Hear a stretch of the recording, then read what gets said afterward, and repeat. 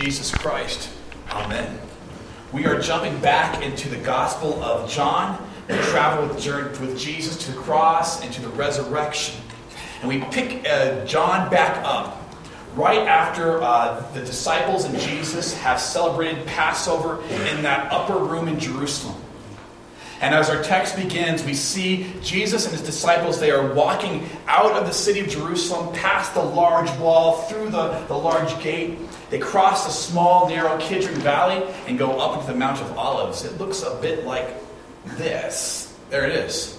You can see the massive Dome of the Rock right there. Back in Jesus' day, it would have been the temple that was right there. But that's the gate he would have gone through. You can see it's a small valley. And you're standing from this perspective, right on the Mount of Olives. It's a short distance between Jesus and this mountain. They call it a mountain. We would call it a hill. They call it a mountain. But it's Mount of Olives. And Jesus and his disciples were camping out there. We believe around this time the city of Jerusalem had a population of about 30,000 people. But for Passover, it swelled to 60,000 people. And so people would camp all around the city. And Jesus and his disciples were camping in that Garden of Gethsemane. And it looks kind of like this. When as manicured as today as it is back then. But there are olive trees everywhere. Undoubtedly belonged to someone who was used the olive trees when doing olive press there. And this is where Jesus and his disciples were camping out. There were thousands of people camping around the whole city, which is why the soldiers needed Judas. They needed someone who knew where Jesus was and could find him in the dark in the midst of all those other campers. They wanted to get Jesus at nighttime when most people were asleep or resting, and so the crowd would not rescue Jesus. And so the soldiers needed Judas. They go to the garden. They find Jesus and the disciples there. Judas betrays his Savior with a kiss. But our text makes it clear that from here on out, Jesus takes control of the situation. And he asks the commanding officer, "Who are you looking for?" And the officer says, "Jesus of Nazareth." And Jesus responds back with 3 words, "I am he." And at those 3 words, the text tells us that the soldiers fell down to the ground. Because Jesus uses the divine name for God. I am. In Hebrew, those words are Yahweh. Yahweh, I am. And so when Jesus responds back to the soldier, I'm guessing in Aramaic, not in Greek, he says, I am he. And when Jesus uses the divine name, his divine name, the soldiers fall down to the ground. Again, Jesus asks them, "Who are you looking for?" The text says the officer responded back, "Jesus of Nazareth." I'm guessing he said it a lot more quietly the second time. "Jesus of Nazareth, please." Jesus again says, "You can let these disciples go. They're not the ones you're looking for." In doing so, he saves their lives and condemns his own. It's at this point the text tells us that Peter takes out a sword. My guess is he was emboldened by seeing all these soldiers fall down at just 3 words from Jesus. And so Peter grabs a sword and starts hacking away. And Peter, no soldier, he misses. And you're like, how can you miss? He misses. And he cuts off the ear. I'm sure he was aiming for the head. John's gospel is the only gospel that lists Peter by name. All the other gospels say one of the disciples pulled out a sword. John mentions Peter specifically, and we assume the reason is because that John's gospel is written later. Matthew, Mark, and Luke were written earlier, when Peter was still alive and still could be arrested for this crime of cutting off somebody's ear. And so the other Gospels were like, well, it was one of us. We're not going to say who. But it was one of us cut off an ear. John's gospel is written later, after Peter has already been martyred for the faith. And so John lists Peter by name. And it's at this point where Jesus heals the soldier and says to Peter, "Put your sword away. Shall I not drink the cup the Father has given me?" It's an odd phrase, right? There's no cup there.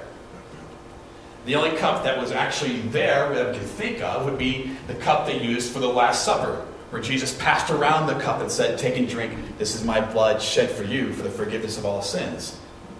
There's no cup present in the Garden of Gethsemane. So what is Jesus talking about here? Well, if you know your Old Testament like they undoubtedly did, they would all know exactly what Jesus was talking about. Because Jesus is talking about the cup of God's wrath. And God's wrath being illustrated as a cup that you drink was throughout the Old Testament. Here are just some examples here. Thanks, Phil. Job 21.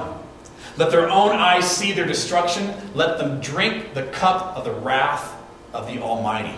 Again, we see in Jeremiah, "This is what the Lord, the God of Israel, said to me. Take from my hand this cup, filled with the wine of my wrath, and make all the nations to whom I send you drink it." And finally, in Isaiah, it says this, "This is what your sovereign Lord says, your God, who defends his people. See, I have taken them out of your hand. I've taken out of your hand the cup that made you stagger. From that cup, the goblet of my wrath, you will never drink again." Isaiah prophesies that the people of Israel will never drink the cup of God's wrath again. And the reason Isaiah can prophesy this is because one is coming who will drink it. And he will drink it on behalf of all the people of Israel. He will drink it on behalf of all the people of the world. And Jesus drinks the cup of God's wrath on the cross. It's not a popular idea today. There are some so-called theologians who speak against the wrath of God. God is love, they like to say, and Jesus did not die on the cross to satisfy God's wrath, but rather to show the extent of God's love. Which is true. Jesus does die on the cross to show the sacrificial nature of God's love. But he also dies to satisfy the wrath of God against sin. Because sin has a price. Sin is evil. If someone has sinned against you, you know this. I'll never forget, I was a senior in high school, and we had theology class, and the theology teacher asked, he said, have you ever had trouble forgiving someone? And one of the kids said, I would like to kill he used a word, I'd like to kill a person who murdered my sister.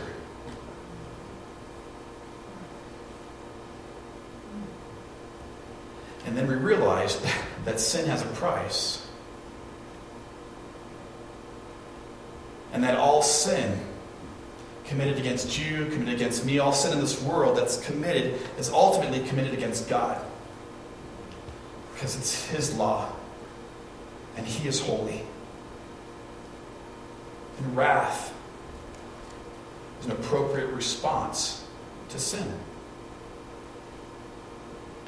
Because if you hear about some things out there in this world and it doesn't make you angry, then there's probably something wrong. Wrath is an appropriate response to sin. And I've never done anything that's going to get me in jail. By God's grace. We hope that continues, right? But if you were to take my pride, because that's my most prevalent sin. If you were to take my most prevalent sin of pride, and you were to take it as an image, and put it up against the backdrop of Jesus' humility and his love and his grace and his holiness, you would see the most vile, ugly, and saddest picture you've ever seen.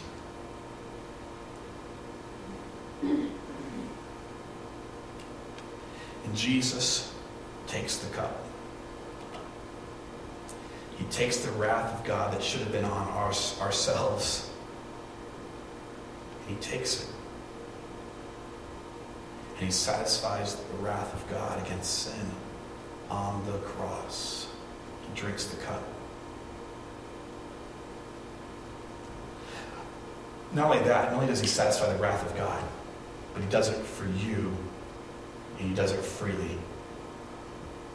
In modern literature today, there are still images of the cup of wrath, right? Steinbeck's classic, The Grapes of Wrath, is an allusion to Revelation where it talks about the cup of God's wrath, the grapes of wrath. More recently, though, it's been Harry Potter. How many of you read Harry Potter series? All right, if you have middle schoolers, you've read Harry Potter. All right, there you go. All right. So in the movies, there is a cup. There is a cup, per se, and it has cursed water. And Dumbledore has to drink it. And so I'm going to show you that clip at this time. Here you go, Phil.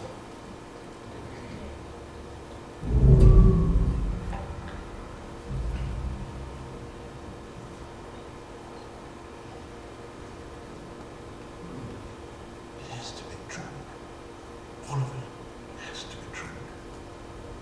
You remember the conditions on which I brought you with me? This potion might paralyze me. Might make me forget why I'm here. Might cause me so much pain that I'd beg for relief. You were not to indulge these requests. It's your job, Harry, to make sure I keep drinking this potion, even if you have to force it down my throat. Understood? Why can't I drink it, sir? Because I'm much older, much cleverer, and much less valuable.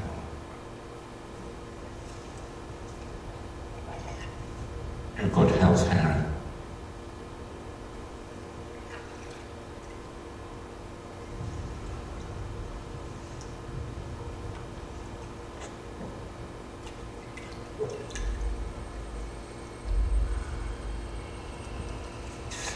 Professor.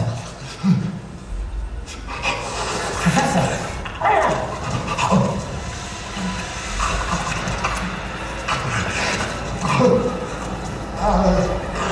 Professor. Can you hear me? Professor.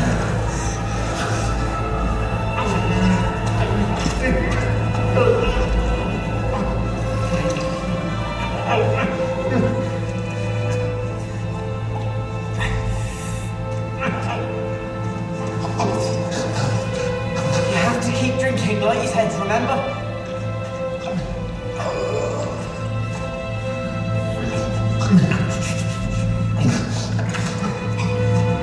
It will stop, Professor, it will stop. But only if you keep drinking. I feel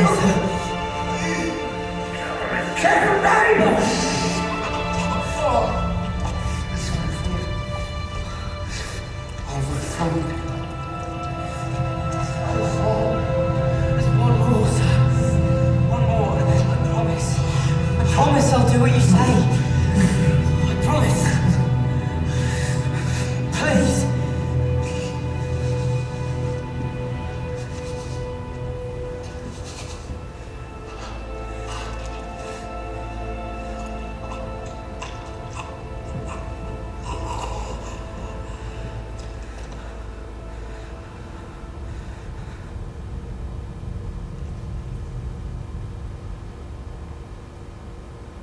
Harry.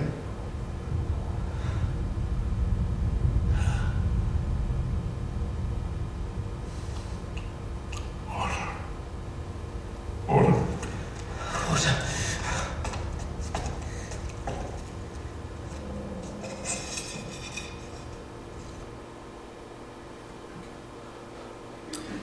Dumbledore drinks the cup in order to obtain an artifact that's going to help bring about the downfall of the villain in the story. Now, the movie doesn't do as good a job, but the book makes it clear that when drinking the cup, Dumbledore is facing, or he's suffering physical torment, but he's also suffering spiritual torment for the guilt of sins he's committed in the past. So in this sense, it's a poor illusion of what Jesus has done for us, right? Because Jesus doesn't drink the cup for his own sin and suffer the guilt of that. He suffers all of our sin.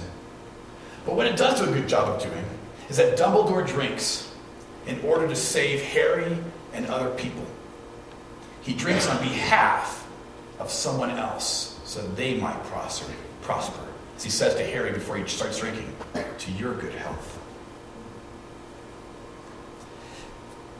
Think of something that you hate to do.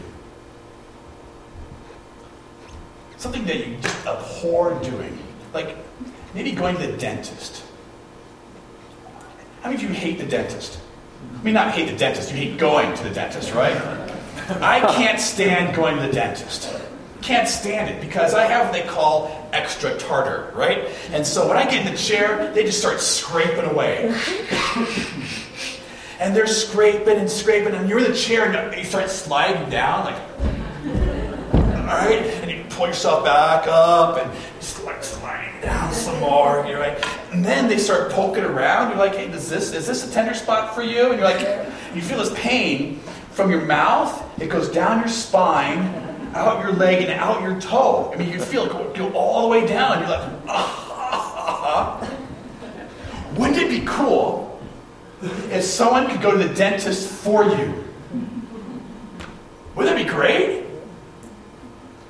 You could stay at home, you could watch a movie, and someone else gets the scraping and the poking and on the sliding down the chair, and then 1 hour later, you can feel your teeth, and you're like, they feel great. My teeth feel fantastic. You got that nice, clean, minty feeling, you're right? Wouldn't that be awesome? Some of you have gone through chemotherapy. All of you know someone who's gone through chemotherapy. And what I've heard is chemotherapy is like having the worst flu you've ever had for 3 to 4 or 5 months. It's horrible. It's horrible. Wouldn't it be great if someone could do that for you? They would go to chemotherapy. And they would lose their hair.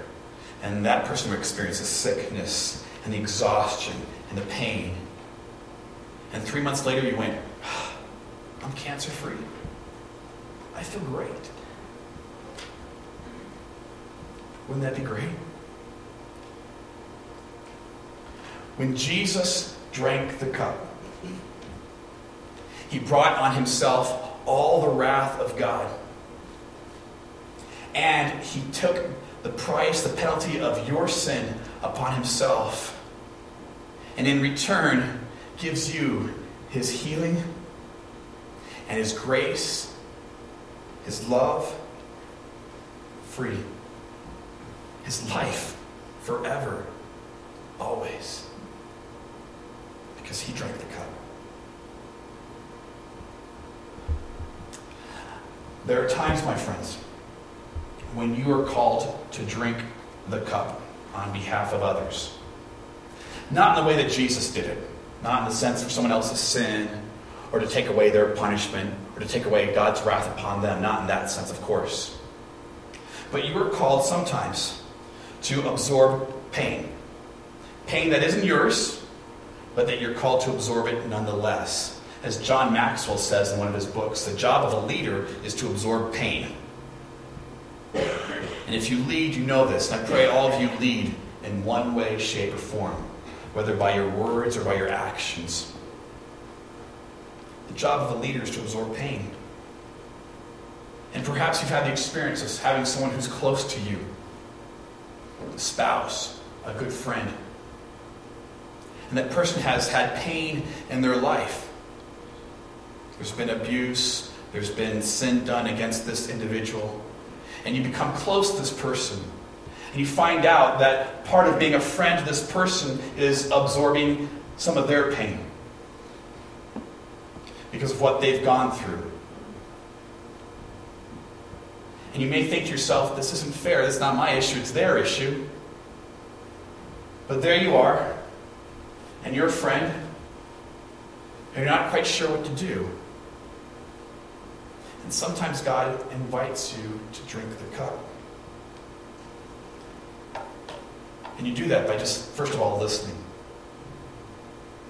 You just listen. You hear what they've gone through. You hear what they've experienced. And you just listen. And you never try to rationalize it or to make it feel better or not quite as bad. I know someone, this was years and years and years ago, and she was telling someone how her fiance had left her. And the guy responded by saying, I know how you feel. I got stood up at homecoming one time. It's not the same. Didn't help, right? Not a good thing to do, right? So when you drink the cup, you just listen. You listen. And you say things like, that sounds really hard. And I can't imagine what you're going through right now, or what you've gone through. You absorb some of the pain. And then you walk in their shoes. So when you put yourself in someone else's shoes, all of a sudden you're slower to criticize and you're quicker to understand. You absorb the pain. The second thing we do when we drink the cup is we forgive and then mentor. And you need both. You forgive quickly, because that's what God does for us, right? But then you mentor. Because to just forgive someone is to let some poor behavior continue, right? And it just continues and continues and continues. And then you feel like a punching bag. And that's not good for anybody. It's not good for you, it's not good for them, it's not good for anyone around that person. But you forgive. And then you say things like, when you said this, it really hurt. Or when you did this, is there a way you could have redone it? Is there a way you could have done something better? You set clear boundaries. You say, this is okay behavior, this is good. This is not good, this is going to hurt you. And then you express encouragement easily. You just encourage and encourage. Because when someone has experienced pain in their past or they're going through a painful situation right now, they don't need to hear, well, you should, or you oughta, or if you only. But what they really need to hear is, Jesus loves. Jesus lives. And I love you too. You absorb the pain, you forgive and mentor. And we can do it because Jesus drank the cup for you. He took on himself God's wrath and absorbed it in his very body. And he suffered. And he died on that cross for you and for me. And in return, we get all of his health. We get his righteousness. We get his purpose for living. We get his joy for life now and always. Because Jesus Christ died and rose and lives for you. Let's pray. Lord Jesus, we thank you so much. Thank you that you drank the cup for us, Lord, that you died the death we should have died, to give us the life we did not deserve. And Lord, you invite us to share that kind of grace to those around us, to drink the cup. And Lord, we pray for wisdom when we do that, Lord, because it's a hard thing to do. It seems like we fall from one side of forgiving too much to the other side of being too harsh, Lord. And it's hard to walk that middle line of forgiveness and mentoring.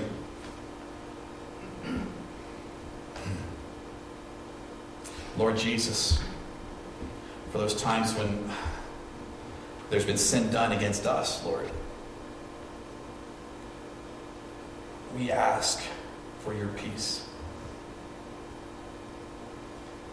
We ask, Lord, for that reminder again of what you have done for us and how we are yours. We thank you, Lord God, for that other cup, the cup of your supper, where we taste and see your forgiveness and your acceptance, that physical reminder that your grace and your power prevail.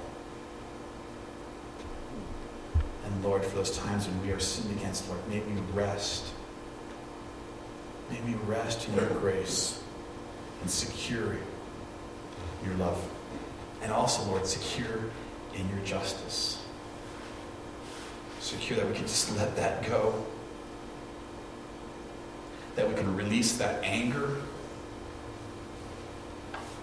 Lord, because you are judge.